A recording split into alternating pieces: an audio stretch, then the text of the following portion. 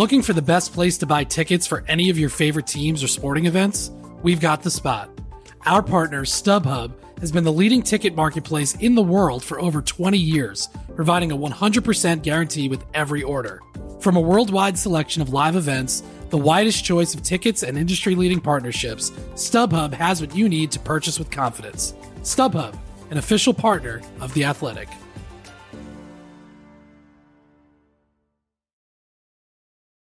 We can look a journalist in the eyes and tell them we're going to give them all the resources they need to do the best work of their career. In the same way that the early folks on that Bay Area staff said no originally, most of the investors that ultimately invested in The Athletic said no, and then we had to circle back.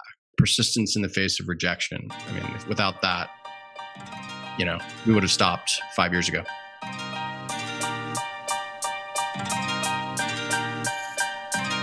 Year has been an incredibly challenging one for small businesses all across the country.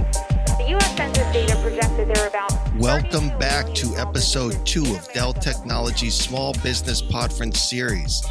I am Jade Hoy, executive producer of the Athletic Podcast Network. As you know, these have been trying times for small business owners across the world. And for the second year in a row, Dell Technologies has assembled the best podcasters to tell their stories on starting up, scalability, and surviving. In this episode, we will continue our conversation with the founders of The Athletic, Adam Hansmann and Alex Mather, as they detail The Athletic's rapid growth over the last 5 years, how and why they decided on Chicago and Toronto, and recruiting the best talent. We will also be joined by General Manager of Content Strategy and Analytics, Akhil Nambiar, who was an integral part of the early years and one of the brains behind The Athletic's early success. Let's start here.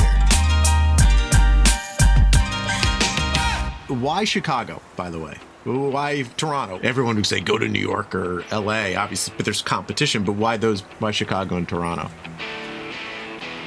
I think we looked at Philly and that didn't pan out. So we said, well, where do we think there's enough teams that can get some signal and test this idea, hopefully pick a market where the teams were having some success or we thought could have some success. So it was it wasn't some magic formula to say that spit out Chicago. We sort of identified it. We reached out to a couple of people. The first editorial hire that we made, John Greenberg, reached out, had a couple interesting conversations. Alex and I flew to Chicago and got to meet a couple of people and we sort of pulled the trigger.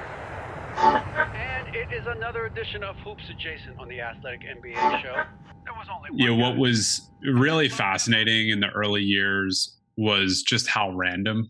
Adam mentioned someone answering a LinkedIn message. A lot of the market launches were serendipitous in the fact that we got some people to answer our emails. Maybe they were open to a new opportunity. Maybe they had just been let go and we just launched and we would just take anyone. We were absolutely at that moment. We were like, if you want to cover your team, we're here for you. We'll get you an editor. We'll get you all the resources you need. We'll get you all the data, salary, benefits. It was some wild years of one summer, we hired 200 plus people. Our second market and one of our biggest early markets was Toronto and then the rest of Canada. All those early operational challenges, we were moving at such an insane pace. And the thing that sticks out to me as I reflect on it was just when you are a founder, pretty much your number one job is to sell. Whether you're selling to an employee, whether it's an engineer, a designer, a journalist, an investor, you basically spend your entire day. You wake up and you're at sort of your peak amount of ability to sell. I'm Akhil Nambiar. I am the GM of Content Strategy and Analytics, and I started in January of 2018. I think the thing that got everyone hooked on it was the vision of what they could do here. You're no longer thinking about making money via ads. It's a subscription business. And at the end of the day, subscriptions are all about keeping your subscribers happy and providing them with the best experience. And that marries perfectly with what our journalists and writers love to do. They want to tell the best stories. That's what our whole newsroom wakes up to do. And I think once you start to show what that looks like, it makes things a lot easier. And I give a lot of credit to our earliest writers, folks like, Scott Powers and John Greenberg and Myrtle and Custins, because they showed that this thing could work. And when you had a writer that was like, is this thing for real? It sounds too good to be true. You can just pass them over to them And they're more than happy to say, here's the experience I had. You can kind of have this dream too. It's the most rewarding part of this entire story for me personally, and I'm sure it's up there for Adam, which is we can look a journalist in the eyes and tell them we're going to give them all the resources they need to do the best work of their career. And then when they do that work, it's going to have a meaningful impact on our business, and that we're going to continue to fuel that over the years. Certainly was aware that The Athletic was being very aggressive about hiring people. Yet still the landscape was changing. The way people were and still are consuming media has drastically changed. More than ever, content from the sports world was being served in quick bursts. Shorter and shorter, faster and faster. Shams Charania, one of the best NBA insiders in the country. Yeah, I'm not surprised that he ended up staying in Milwaukee. Congratulations to our next guest calling in right now from The Athletic, Bay Area columnist Marcus Thompson. How are you, Marcus? What's up? I'm a little excited today. So Ethan Strauss writes and covers the NBA for The Athletic. He writes long columns, digs very deep, and he always gives you a story or an anecdote or a nugget that people in his sport miss. They have a blind spot. He finds that kind of stuff, and he makes me think. I like writers that make me think. What was it that was integral to the success at The Athletic that pushed it further into relevance? Breaking news was surprisingly interesting to the overall business, was really impactful to our brand. Not something that we would have guessed early on. We thought of breaking news as sort of a commodity. A lot of the ways that sports fans interact with a brand is learning new information. And so when we can uncover new things, that was a fascinating component. A lot of what we think about here is, what does it mean to be a sports media subscription service?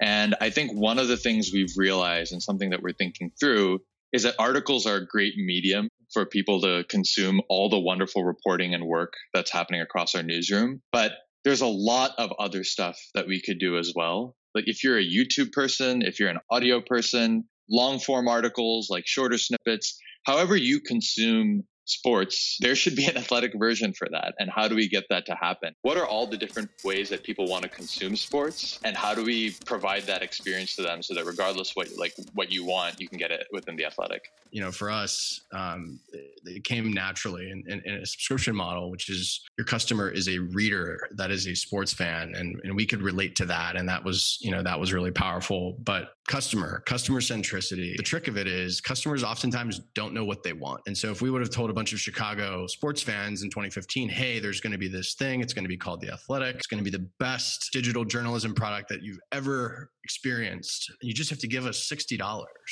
Most people would have said, they would have had the same reaction that an investor would have. Just going out and proving it to our customers every single day, listening to them in the form of just like talking to them, or, you know, being data driven in terms of where your customers are at. I think that's everything.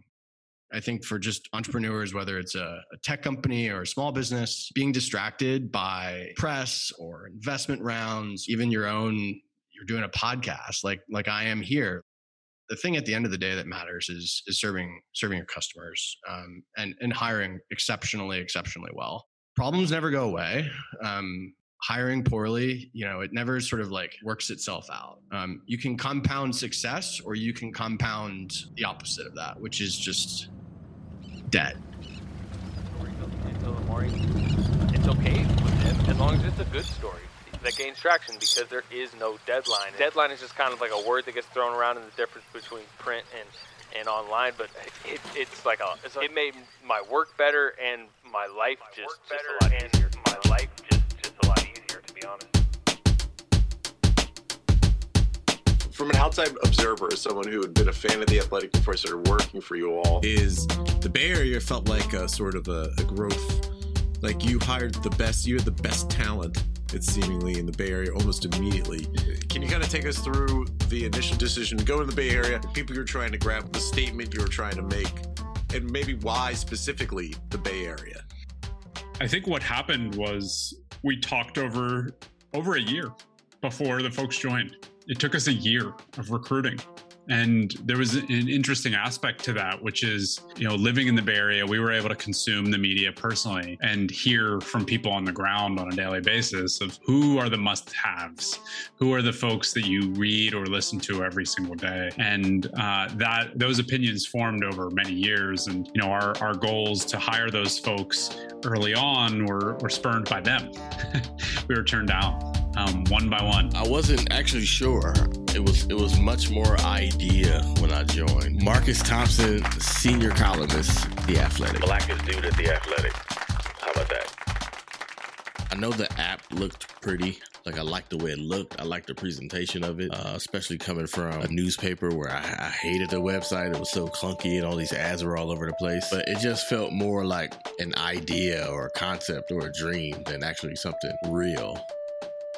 I knew the newspaper thing was coming to an end. We were having all kind of meetings about, how dire it was and how we needed to make these moves, etc. So we knew something was coming. I just wasn't sure that this was it. I approached it with the utmost skepticism.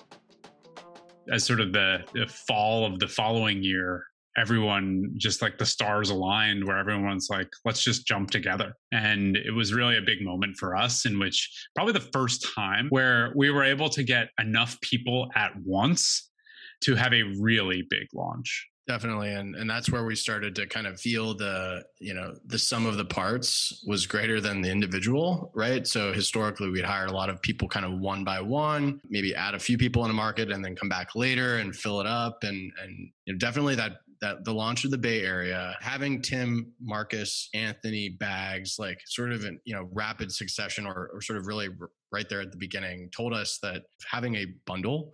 And so for some fans, it is like, just give me the best Bay Area coverage. And for others, they're into college sports, or they've adopted a team in the Premier League that they want to support. And, as we've kind of gone market by market, getting that footprint going, eventually you look back and you're like, wow, we've created a really powerful bundle. And I think that's where we've really hit the accelerator.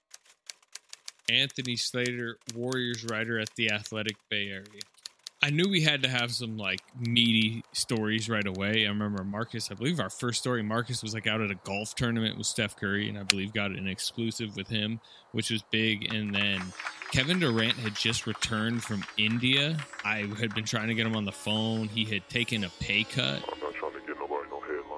Which was surprising at the time. It was between his first and second Warrior seasons, and the pay cut had allowed the Warriors to keep Andre Iguodala and Sean Livingston. It seemed like he wasn't going to do the interview. I've been trying to get it for a week, and then suddenly one morning, I just got a call, and he was not only interested in doing the interview, but wanted to ask me about The Athletic. Before we even did the interview, he was like curious about, like, okay, so this story's like going behind a paywall, blah, blah, blah. And then he gave me like some really good quotes about like why he took a pay cut. I remember subs, were coming through that being like, okay, yeah, you start to kind of feel a rhythm. And the idea that we had been talking about for months was like being executed like numerically in front of me. And I thought it was cool. And I will say, like, back to my earlier comment on like just always selling and never like burning bridges, in the same way that the early folks on that Bay Area staff said no originally, most of the investors that ultimately invested in The Athletic said no. And then we had to circle back. And probably with one or two exceptions, that's just persistence in the face of rejection. I mean, without that, we would have stopped 5 years ago. I think there's always some challenge anytime you're doing something ambitious. There are a few writer pitches I did where the writer then ends up telling me why this thing won't work. Personally, I get energized by that because I think if everyone tells you an idea is good, it's probably not a very good idea. You need a bunch of people to say it's stupid for it to be something that's ambitious. So, whenever you're at a startup, whenever you're doing something that's a bit new, the default is people kind of doubting you and thinking that this thing isn't going to work. And the easiest thing in the world is to go on Twitter and say, here's 30 reasons why this thing is going to fail. If you get the right people together and there's enough focus and grit, I know it sounds very simplistic, but I'm so proud of the way we've overcome all of these challenges.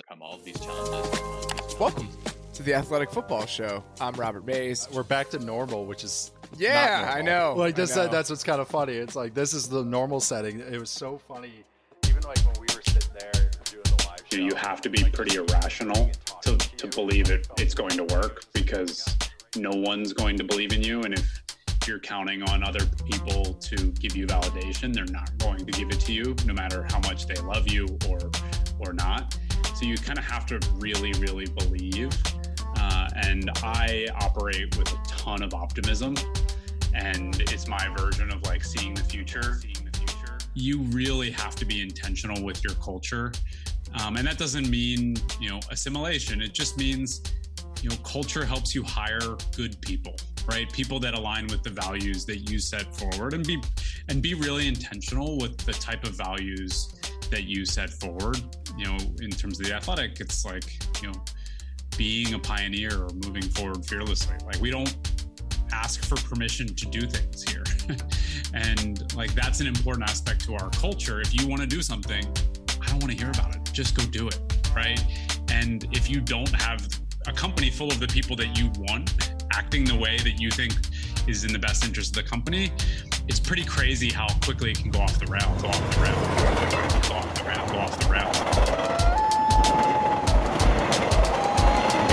This episode is just one of many podcasts included in the Small Business Podference presented by Dell Technologies, a podcast conference to get inspiration on topics like fundraising, building teams, or managing a business in our current environment from top podcasts like Mandy Woodruff and Tiffany Elish, Brown Ambition, Rhett and Link, Ear Biscuits, and Gretchen from Happier with Gretchen Rubin.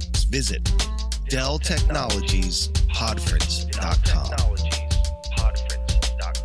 I'm Jade Hoy for the Athletic Podcast Network.